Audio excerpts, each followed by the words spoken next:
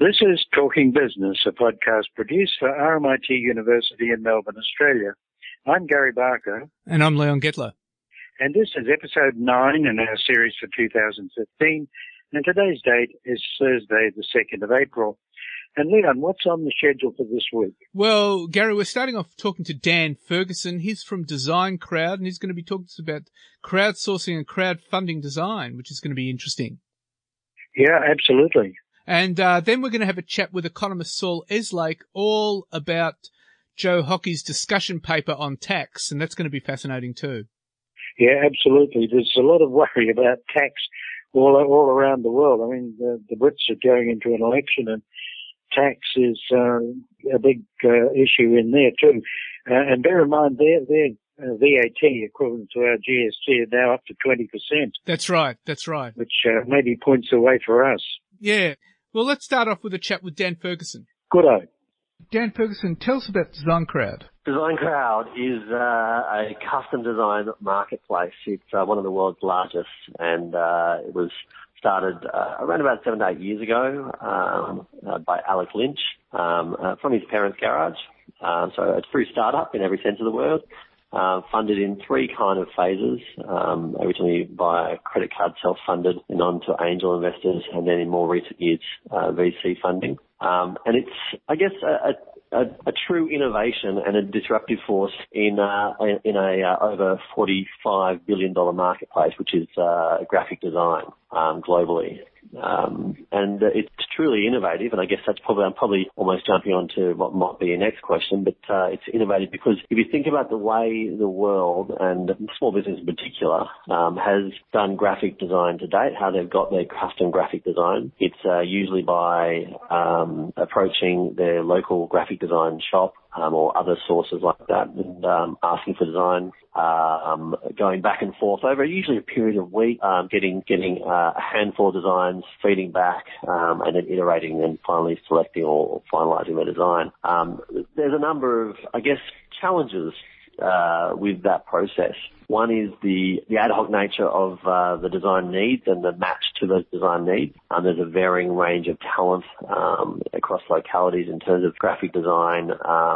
Prices set by local market, and the output can be technically proficient, but perhaps the match to the original customer's need can vary in its strength, I guess, because what customers are looking for, they have a business, a small business they love that is often their almost like their child, and they want to get a logo or a custom graphic design that matches that uniqueness in their mind. And often, if you get 1 or 3 or 5 designs, the match to the uniqueness, the match to what you're hoping for and what you wanted can vary in how well that is matched, whereas our process is a little different. So you'll come onto our site and you will essentially fill out a quick brief. It says things like, what is your business about? What are you looking for in design? What kind of designs do you like? What colors do you like? What branding do you want to infer or confer? And then also how much you're willing to put forward, how much you're willing to pay for the design you're looking for. And essentially you press go. I'm making it sound probably very simple, but you press go. That goes out to over 400,000 designers in a brief or an alert, and kind of asking them, hey, what do you think? Is this something you could contribute to? And within hours, you'll start getting designs back from across the world. It's a magical process. From across the world, different suggestions, different thoughts, different ideas. And because of the variety, origins, variety of thoughts, the creativity, well, obviously it's an arguable point, but because it's subjective, but it's much more diverse. It's much more, many more options and iterations than is possible if you go to your local graphic design shop or an agency. And from those various, that huge array of different ideas, you either narrow it down or you choose your favourite, and you only pay for your favourite. So, is there a direct link between the designer offering an idea and the customer who's working through your platform? platform. How does it go through Design Crowd? So essentially, we manage communities of businesses and customers that approach us and are looking for design, and then communities of designers. So we are the platform upon which they engage and connect with each other. So that brief will go out to designers. Those designers who sit on our platform will then contribute to the brief. The customer gets all the designs from around the world, is that right? So the customer then makes a selection rather than Design Crowd? That's right. That's right. The customer will choose their favourite. Now, your business model is, how does that work? Do you pick up a fee from the designer, from the potential customer, or, where do you clip the ticket? Yeah, we charge a fee for, I guess, the platform and the services which the platform offers and contributes. So things like the management of each project, customer service, all that those sort of areas of our business, and then in addition a percentage of each job. Our model is crowdsourced, so we have the crowd being the designers, and the customers that arrive on our platform will ask the crowd, will send a brief out to the crowd, who will then contribute across different countries, different backgrounds, different skill sets, and depending on the job and their match to that job and their match to the contribution to that job, they'll either win or potentially get participation or runner-up payment, or at the very least gain in skills. So where did most of the designers come from? They're spread across the world. One of our largest markets is the US. The UK is a large market. Then also Asia-Pacific nations, South America, Eastern Europe, so on. I think the largest country, so probably to answer your question more directly, the largest percentage of designers is from the US. Crowdsourcing is getting to be quite a common thing. You've got Odesk, which seeks talent in the sort of accounting business. They've got you guys, Design Crowd in the design area. You've got New Zulu, which deals with breaking news. Media, yeah. And media, and it seems to be highly successful, and to some degree, certainly in the media side, it's beating back the confusion of Facebook and Twitter. So it tends to discipline a market, but on a very broad base. Is that roughly how you work? Yeah, look, I think some of the joys of crowdsourcing, some of the advantages too, shouldn't necessarily be tamed. If you place too much constriction, and if you,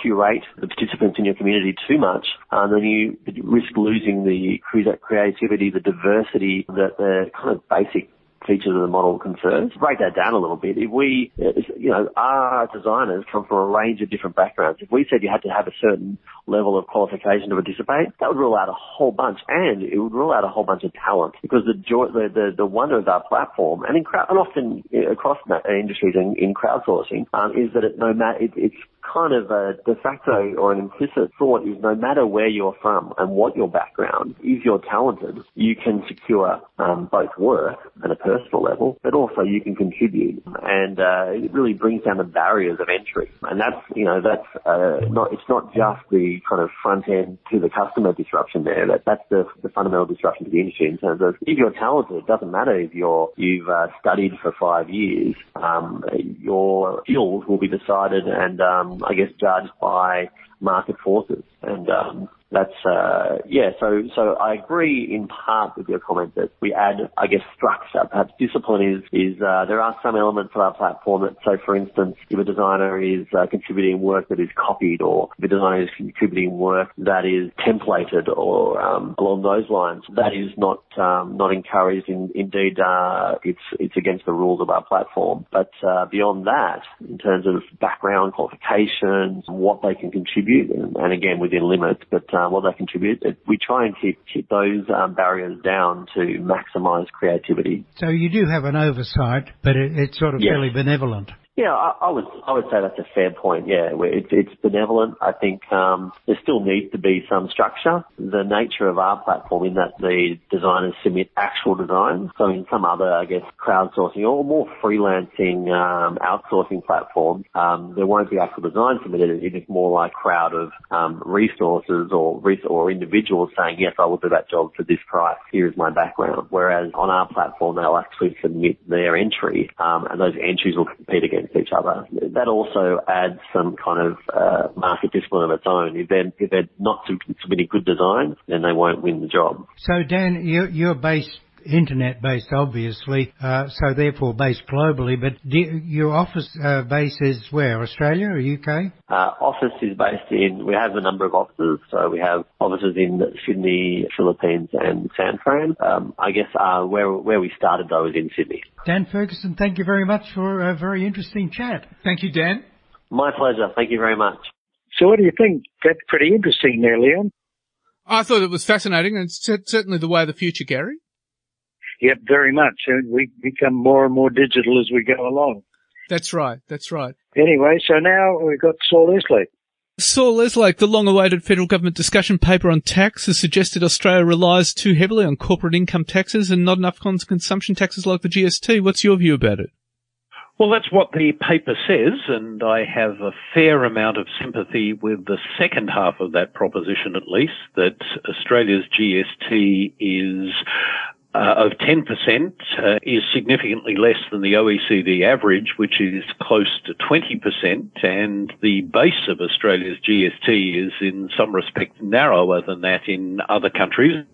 And much closer to home, we have a very clear contrast with New Zealand that has a 15% GST that applies to just about everything and is much easier and cheaper to collect than Australia's GST is. So I certainly have a lot of sympathy with that point of view. The comparison between how much Australia raises by way of revenue from income tax compared with other OECD countries overlooks to some extent the fact that most other Western countries have what they call social security contributions, which are sort of a combination between an employee-funded payroll tax and compulsory superannuation contributions, and in a sense a lot like income tax. If you were to include those, then Australia isn't so different from many other countries in terms of the proportion of its total tax take that comes in that form. Where we do stand out is in our relatively heavy reliance on corporate income tax, and the Treasury discussion paper makes the point that a very large proportion of Australia's corporate income tax revenues comes from a relatively small number of companies. The international trend is certainly towards lower rates of company tax than Australia's 30%. But of course that has to be paid for in some way, and the last attempt to broaden the base of company tax by reducing various concessions, deductions and exemptions in order to pay for a reduction in the statutory rate didn't get too far because businesses couldn't agree among themselves as to whether that should happen.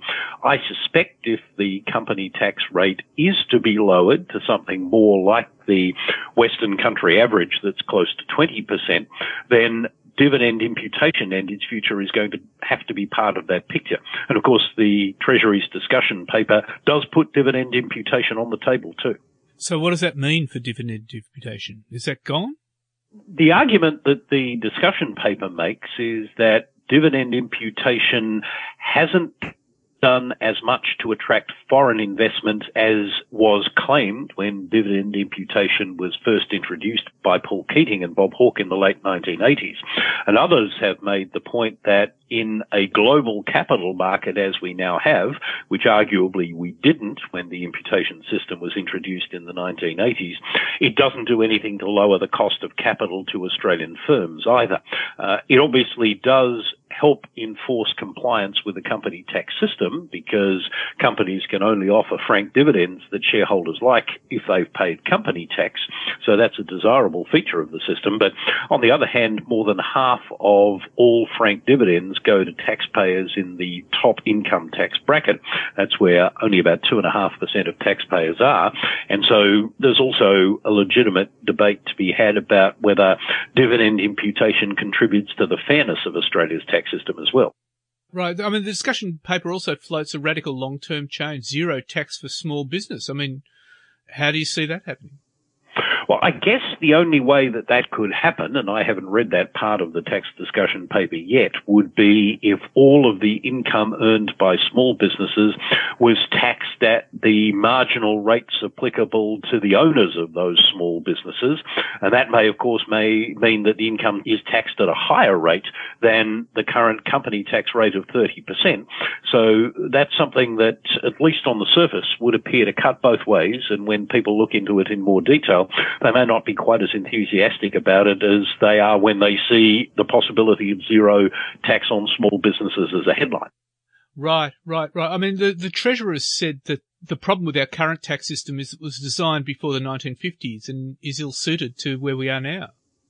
And I think that's a fair criticism. Indeed, the Income Tax Assessment Act was originally introduced in 1936, I think, and while it's been through a number of amendments over the years since then, almost all of those amendments have, in one way or another, introduced additional complexity and compliance burdens. They've often been done to grant special privileges to relatively small groups within the Australian community, and those special privileges in turn have opened up avenues for avoidance and evasion that have undermined the integrity and equity of the system as a whole and led it to have distorting impacts on decision-making and economic activity.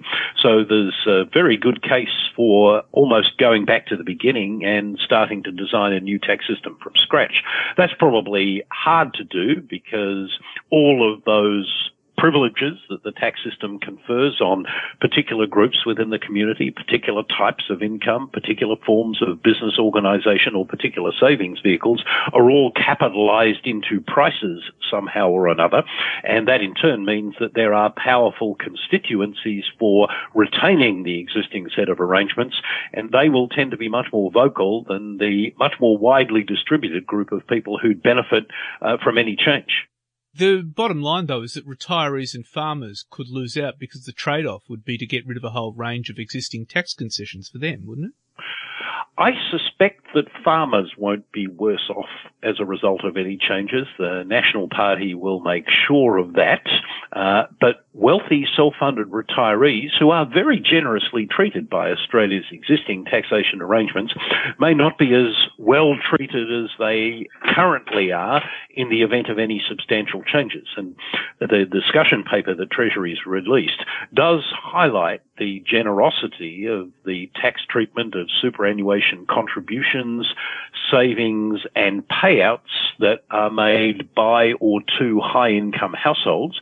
It asks the legitimate question whether those concessions have to be as generous as they are in order to encourage high-income households to make adequate preparation for their retirement. And it raises questions about whether some of those concessions are sustainable given the other pressures that will emerge on the budget, particularly as a result of the ageing of the population. But isn't the problem that if you have a system that's designed to encourage people to save for their retirement, you need to have a certain number of incentives in there? Well, you do, but whether those incentives need to be as generous as they presently are is something that this discussion paper will hopefully encourage discussion about. I mean, someone in my position, for example, who is on a marginal tax rate now of 49%, but if I make contributions to super up to a limit, those contributions are taxed at 15%. That is a concession to me of 34 percentage points. The earnings on those savings generate while they're in my super fund are taxed at 15% rather than 49% as they would be outside of super. And provided I wait until I'm after 60 to take those accumulated savings out, then I'm not taxed on them at all. Now, if I were less generously treated than I currently am, would I still save for my retirement? Yeah, I think I would. Is the amount that I would save for my retirement likely to be all that different? Probably not. I'm not sure that I'm that much different from other people in the top income tax bracket in that kind of thinking.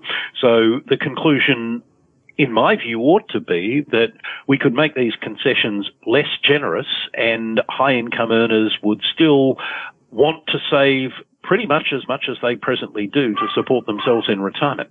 And the future of the GST, do you see it sort of moving beyond 10%? I would like to think so. I think there's a lot to be said for the kind of tax reform that New Zealand has successfully accomplished on 2 occasions now, which has entailed an increase in the rate of the GST from 10% to 12.5% and then subsequently to 15%. In the latter case, with a reduction in the top rate of income tax to 33%, which now cuts in at income of about 75,000 New Zealand dollars. New Zealand actually raises a slightly higher proportion of its GDP in taxes of one sort or another, but it seems to do it in ways that have far less a distorting influence on economic activity over there than we've had here. And interestingly, from the political dimension, Prime Minister John Key was able to do that in his second term in office and get himself re-elected with a bigger majority last year than he'd had before. So New Zealand's experience does suggest that if you argue this case well and set the facts before the people and produce a system that they in turn can see is basically fair, you can do it without paying a major political price as well. Which would suggest also including items like food and education in the current GST. Well, that would be my view. I mean, although most people tend to believe almost as a knee-jerk reaction that the GST is a regressive tax and that to increase it or to broaden its base would be regressive, it's hard to believe that, for example, including private health insurance or private school fees in the GST base would be regressive. That would fall predominantly on upper income households. The Henry Review showed that the top 20% of the income distribution spends 5 times as much on GST-free food as the bottom 20% of the income distribution does. So I'm not persuaded that to remove the exemption from food would be regressive in the way that it's normally characterized. I think including health would probably be regressive, and since most health spending is undertaken by or on behalf of the public sector, there's perhaps not much point in having a GST on health in order to fund spending on health. But I certainly think the GST base can and should be broader than it presently is, even if you don't go as far as including health in them. Saul Leslake, thank you very much for your time. That's a pleasure. Thanks for having me again. So what do you think about the hockey plan? Well, it raises a lot of questions, and it doesn't actually tell us what the government plans to do, and but it throws everything on the table. Whether it's changing superannuation, dividend imputation, GST, everything's on the table. Yeah, and all of them are, tender topics, aren't they? Oh, yes. So it's going to be fascinating to watch. Anyway, there's a lot been happening in the news, Gary. And first of all, there are signs of recovery in Europe. A European Commission survey shows that confidence in the Eurozone's economy rose for a 4th straight month in March. That's the highest since July 2011. And figures just in today show that unemployment in the Eurozone has actually dropped to its lowest level in 3 years. And so the European Commission's economic sentiment indicator rose by 1.6 points to 103.9. And all of this tells us that despite the uncertainty surrounding Greece, the Eurozone's economy finally seems to be leaving behind its crisis after 2 recessions since 2008.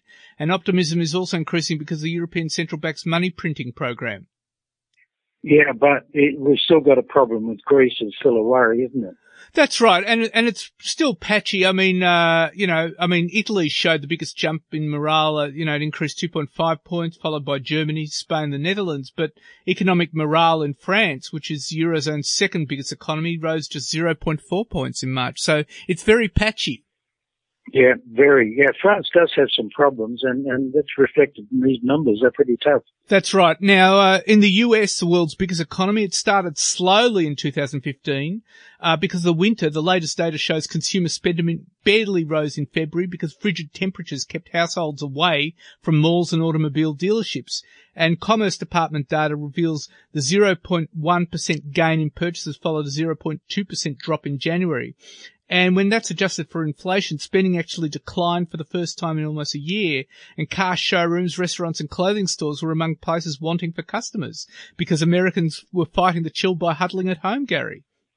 Yeah, we don't want to go out and buy a new car and then freeze your bum off, do you?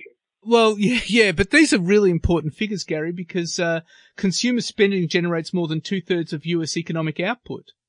Yeah, and the hands are in their pockets not only to keep them warm. Now, to Australia, and the big news, of course, was what we talked about with Saul Leslake, a federal government discussion paper, which has suggested Australia relies too heavily on corporate income taxes, not enough on consumption taxes like the GST. And in highlighting the complexity of the current GST, the 200-page paper used an example of how pizzas, pizza subs, pizza pockets and bakery-style pizza rolls are defined by law and taxed differently. And discussion paper floats an even more radical long-term change, zero tax for small business, but retirees and farmers could lose out because the trade-off would be to get rid of a range of existing tax concessions. And the government's tax discussion paper also calls for debate on negative gearing and capital gains tax discounts, which reduce liabilities for investors and has been blamed for driving up property prices. And it said negative gearing allows more people to enter the market, but that potential tax advantage comes from the CGT discount upon the sale of a property. And this Rethink paper found the federal government collected about 70% of its revenue from company tax and personal income tax. 70%. And they're saying that as inflation and pay rises will see more workers paying from the top tax rate. It said 56% of the government's income will come from personal income tax alone within a decade. And it warns that that will discourage hard work and investment and create the potential to harm Australia's economic growth in years to come. It also questioned the rationale for tax breaks like negative gearing and super contributions. And in a chapter on the GST, questions were raised over both the rate of a tax and the range of items it applies to. And Treasury says that of the 33 developed countries that have taxes similar to GST, only 3 in the world charge less than Australia. And the department's also worried about the growing importance of spending on items not subject to the GST, like health and education and goods sold online. And it says the proportion of sales covered by the GST slipped from 56 to 47% in the past 10 years. And, this is quite important, Gary, because as you know, this is the first occasion on which Treasury has been able to make public its views about the GST, because as you remember, the Rudd government prevented the department from considering the GST when it did the Henry tax review. Yep, and I would think that all the indications are that we're in for at least a 2 or 3% increase in GST before very long. Well, it's going to be subject to a lot of debate because the Labor Party will oppose it. And look, this is going to be very, very, tense to watch. But having said that, Gary, Joe Hockey said he doesn't believe Australian households could cope with an increase or broadening the GST right now. And he says it's not even on the radar. Mm. And what he says he wants to do instead is start a conversation about the entire tax system. And he says it's not the right time to change the GST. And he says it's impossible to change without support of the other side of politics. Labor, of course, has ruled out increasing or broadening the GST, calling it lazy reform. Yeah, that's true. But the government's got to get some money from somewhere. And, probably GST is the least problematic. If he starts taxing businesses too hard, he's going to kill initiative and investment. And the rest of it, super would be a sore one. And I think GST is the target, but I don't really know. Well, I think super will be the way to go because the Labor Party will support that, and so there'll be a crackdown on superannuation concessions received by the wealthy, and that seems to be the next major tax reform because both sides of politics declared they want to tackle the issue. Yeah, whether that'll get the amount of money the government needs, of course, is a question, isn't it? That's right, yeah, but let's watch this space. Now, at the same time, banks and credit unions want the federal government to scrap plans for a tax on bank deposits. And the bank deposits insurance is likely to be unveiled in the May budget as part of a move to raise $500 million a year. And the coalition is expected to proceed with a bank tax, which was first proposed by Labor ahead of the 2013 election, which had been rejected by Tony Abbott. And Labor proposed at the time a 0.05% levy on every deposit of up to $250,000. And the Australian Bankers Association, which represents 23 banks operating locally, said the tax would hurt savers and self-funded retirees who are already struggling with low interest rates. Yep, we're in a bind, aren't we? Well, the budget in May will reveal everything. Now, at the same time, though, Tony Abbott has given a very clear hint that this budget will feature tax cuts for small business and a better deal for childcare. And he talked to the Victorian Liberal Party State Council over last weekend. He's told the State Council, quote, there will be good news in this year's budget, good news for family with better and more affordable childcare, and good news for small business in particular, which desires a tax cut. So make of that what you will. Yeah, I know. it's a message that isn't matched with Joe's, though, isn't it? That's right. And at the same time, the Abbott government says Australia intends to sign up to the Asian Infrastructure Investment Bank, the so-called China Bank. The decision to join comes despite urgings from Washington for Australia not to take part. And in the end, participation of major European countries like Britain, France and Germany pushed Canberra over the line. But at the same time, Abbott has qualified his support for the bank. He says the government still has governance concerns. And he says the board of directors need to have authority over key investment decision. And he wants to make sure that no one country controls the bank. Well, that's pretty sensible, I guess, yes. Now, other piece of news is that Coca-Cola Amatil is banking on the $10 million launch of Coke Life on April the 7th to restore volume and sales growth to the entire Coca-Cola brand. And that's after a horror year in 2014 when sales of Coca-Cola fell 2%, net profit by 25% to the lowest level of 8 years. And Coke Life, which is the first new Coke brand since the successful launch of Coke Zero in 2006, that's sweetened with a blend of fresh cane sugar and stevia, which is a plant-based sweetener 300 times sweeter than sugar, but it's 35% fewer kilojoules than classic Coke. And the company plans to boost its activity on social media to attract the younger drinker. And it's introducing smaller can sizes. Now, Coke is actually targeting 30 to 45-year-olds as the growth market, Gary. And they would be very sensitive about sugar. That's right. For two reasons. One is, weight and system. The other one is the rising tide of diabetes in the community. That's right. And the final bit of news, Gary, is that legal firm Slater and Gordon is taking over UK-based Quindil for $1.25 billion. And that's quite significant. And that's going to launch Slater and Gordon into the ASX 100. And also, finally, the price of iron ore has tanked again. It's trading at a new 6-year low. Last I saw it was at $53.14 a tonne. That's the lowest since 2009. And it's fallen more than 60% since the start of 2014. And analysts don't expect it to bounce back until next year. Yeah, and then look how many of the surviving junior miners are going to survive that. BHP will be okay. Well, what about Fortescue? The questions are being raised about Fortescue at the moment. Yeah, absolutely. Yeah, Twicky's got some problems. That's right. Well, anyway, that's it for this week, Gary. Tremendous, Leon. That's very good. And next week, we're going to be talking to Jonathan Michaels, who's an automotive industry lawyer from the US, and he's going to be talking to us all about Uber. So it's going to be fascinating talking to him. Yeah, Uber is an international problem, and this class action he's starting off is going to be really fascinating, not only in the US, but also in Australia and India and in Europe, yeah.